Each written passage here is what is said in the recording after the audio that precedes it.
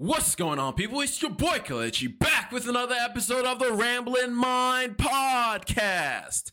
How are each and every single one of y'all doing today? I hope y'all are staying safe. I hope y'all are taking care of yourselves. I hope y'all are doing all the things you know you ought to do during these times, my friends.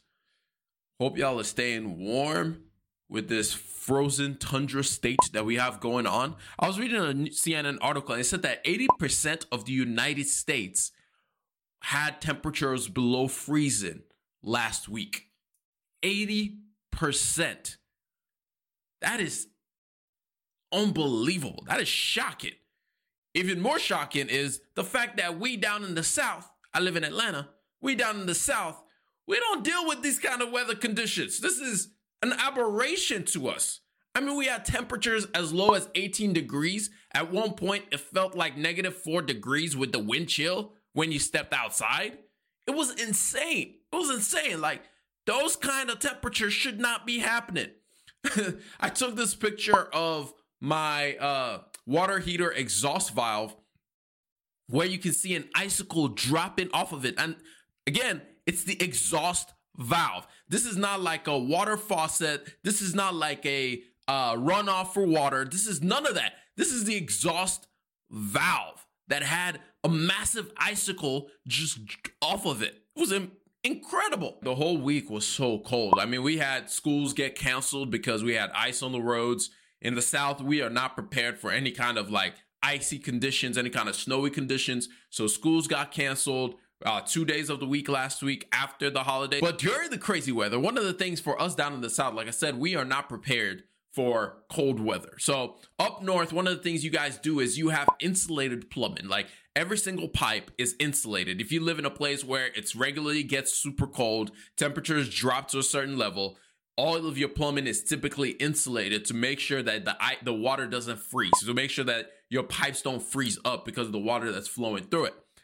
Down here in the South, because it's usually like it never gets below, or historically, it hadn't gotten below to a point where you had these crazy freezing temperatures, or you have it few and far between. But nowadays, we seem to be having it every single year. Usually, what we have to do in preparation for the freezing cold weather, is we have to drip our faucets. So we have to make sure that at least overnight, especially at night when the sun goes down, we drip all the faucets in the house to make sure the water keeps flowing. So that way your pipes never get frozen. Over those 3 days, your boy effed up. Your boy messed up.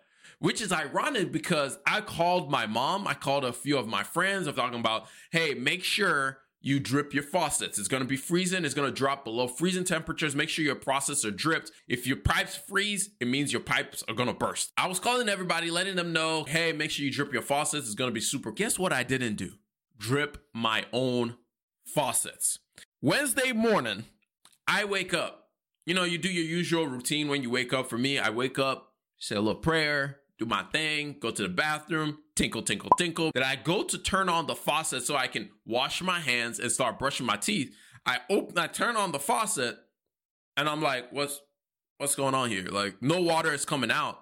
And in my mind, I'm like, it can't be that bad. So I turn it off and turn it back on, and I'm like, okay, this is kind of scary.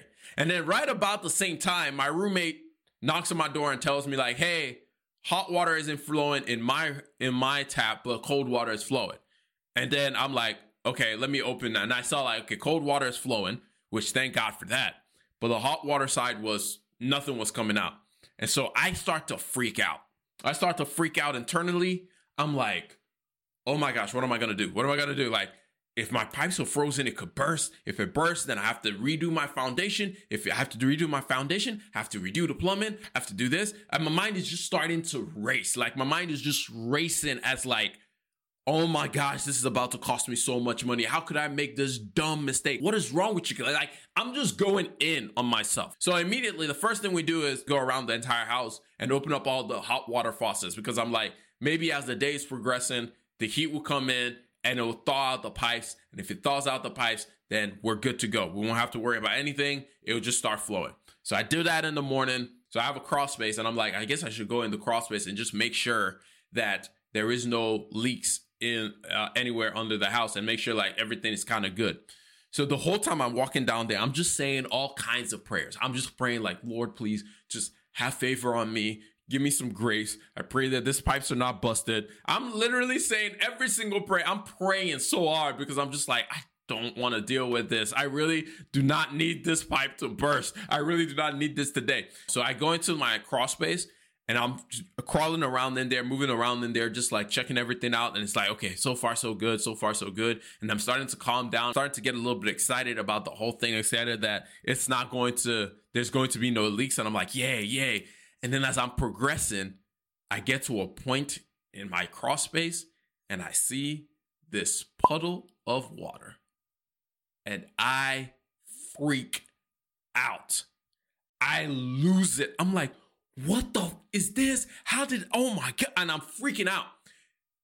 But then when I start looking closer, there's like no pipes running in the area where that was. I don't really know what that puddle was, but I think it's like overflow from like the rain. Sometimes when it rains in my house, I have a gap that lets water flow through my crawl space out so that the water doesn't sit underneath my house and cause issues. But then I give it till the afternoon and the water is still not flowing. So I start to get a little bit antsy. So I watch a couple of videos on YouTube, and one of the videos said to take a heater and put it in front of either your sink or in the bathroom pipe. Let that heater run for a little bit and it will eventually like thaw out the whole thing. Around like 30 minutes or so later, I just hear this gush of water just all over the house. You just hear this whoosh, like all over and I was just like, thank you, Lord, that I got water. And while the water was flowing, I went back in my crawl space just to recheck to make sure there was no leaks. And thankfully, there were no leaks. And I was just like, Lord, thank you so much. Thank you for bailing me out of this situation that I put myself in. The reason why I share this entire story is currently there's a lot of people that are excited and hoping that they'll be able to buy a house this year. There are a lot of people that are looking forward to maybe buying a house, looking at, maybe the Feds will cut rates, which I don't think we're going to see any rates close to 3% again. But they're hoping that the rates will be reduced to a point where they can be able to buy a house or afford a house. And one thing that is never really shared enough about when it comes to the home buying process is we never talk about all of the costs. We talk about like your down payment or your mortgage cost or utility payments and stuff like that, or taxes and insurance and those things. We talk about those things, but we don't talk about the secondary cost. We don't talk about the other costs, the hidden costs of owning a house. And one of the biggest hidden costs of owning a house is the liability cost, the mental tax that it plays on your mind. There's always something that you have to take care of with a house. There's always something that you have to watch out for. You walk around your house a lot of the times listening to make sure that nothing sounds different from it than it did yesterday. You walk around your house making sure that nothing is broken since the last time that you were home. You're walking around your house all the times to a degree on pins and needles to ensure that your house doesn't have a massive breakdown and there isn't some kind of massive fix that you have to do. This is something that we don't talk nearly enough about. It's the secondary cost of home ownership. By no means does this mean you shouldn't buy a house. I mean, obviously, I just talked about my house, but it is something that you have to factor in. Think about when you just rent. All you have to do when you're renting is pick up the phone or go on your laptop and submit a little thing like, hey, something is wrong with this thing. But when you own a home, all of those responsibilities are on you. All of those responsibilities are for you to bear and carry, which means you have to have the financial resources to be able to carry out those responsibilities.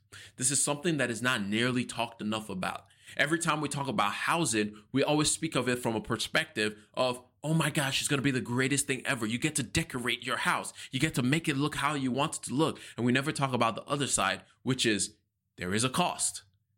You have to take care of the bones of the house.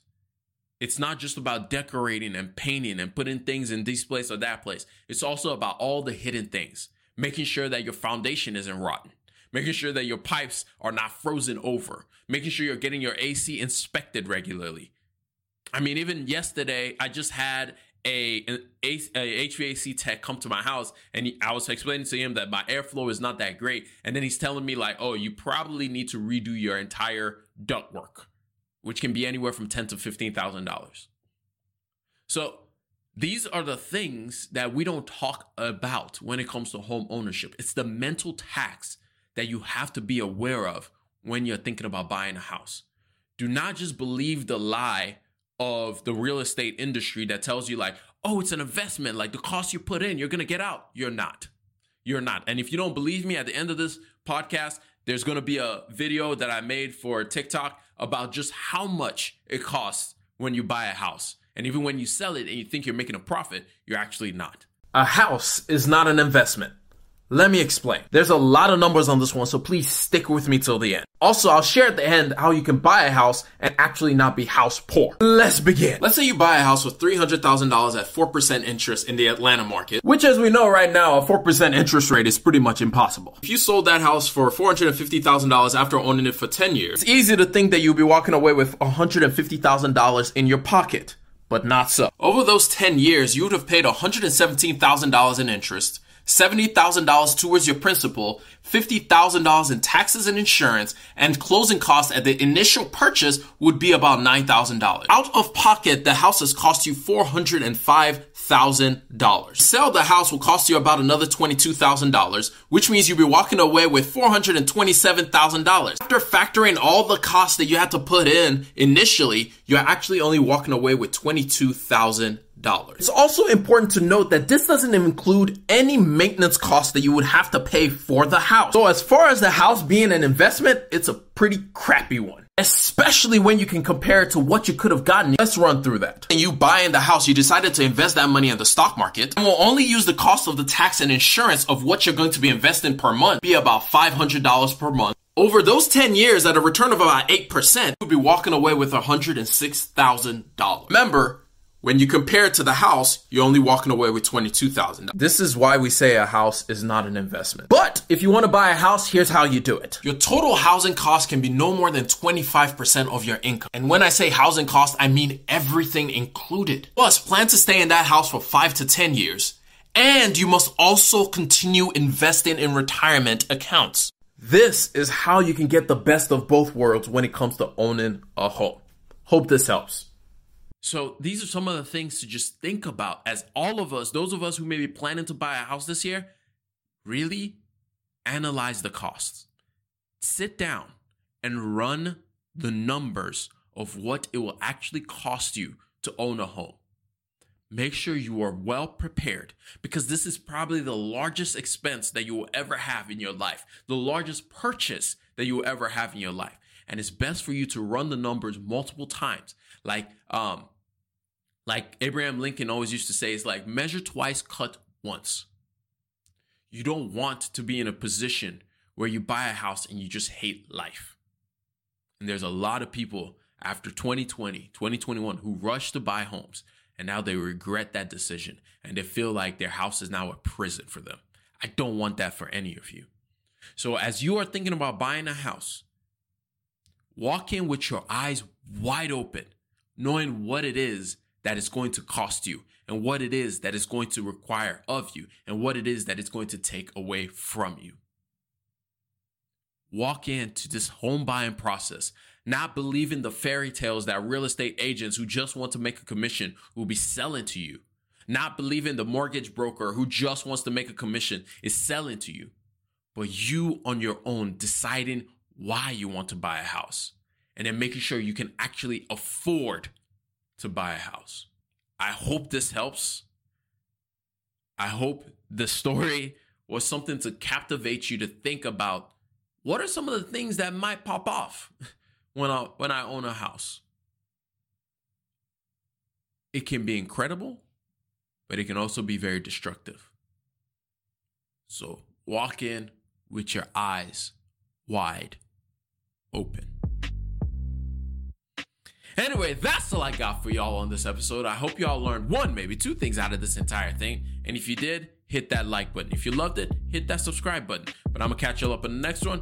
Remember, generosity is always greater than greed. God bless each and every single one of y'all. Oh, and if you enjoyed the podcast, share it with one person that you love, one person that you hate, one person you're just kind of like about. And by that time, you just shared it with every single person that you know. And leave a review for your boy on any podcast listening platform that you listen on. Preferably, I think Spotify and Apple are really the only two that allow you to leave reviews. But if you do, please leave a review for your boy. But anyway, I'm going to catch y'all up on the next one. Remember, generosity is always greater than greed. God bless each and every single one of y'all. And your boy's out of here. Peace. Whoosh.